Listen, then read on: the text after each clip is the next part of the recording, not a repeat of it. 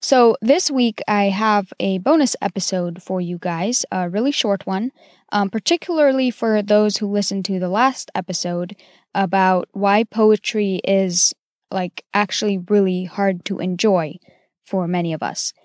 So you can call this one episode 20.5, and the title is My Wretched Attempt at Writing a Poem. So remember how I said that a poem was a pure, or mostly pure as possible with language, a pure representation of a person's brain at a certain place and time. That it doesn't exactly have to make sense to anyone else at any other place and time, and that if you don't get a poem, it's okay, just move on. Well, I decided to try my hand at poetry with this in mind. What came out of it is a strange piece of trash, but it's the real deal. I tried very hard not to think like a prose writer. I tried hard not to think at all and just to type. It's called Random Lines to Make Something Of, and it goes like this. Now I have to learn how to read poetry. Here goes.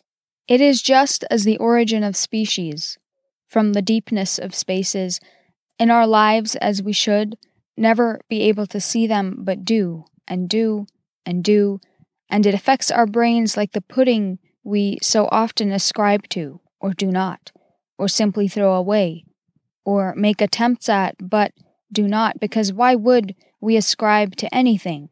Why should we care or seem to care when we do not? Life is life is life, and it means nothing unless we tell it to. So I know it's garbage, but it's real. Those were my actual raw thoughts at that moment, unfiltered, unedited. They actually went something like that, and I turned it into a poem. Next week, we'll be back to more normal episodes.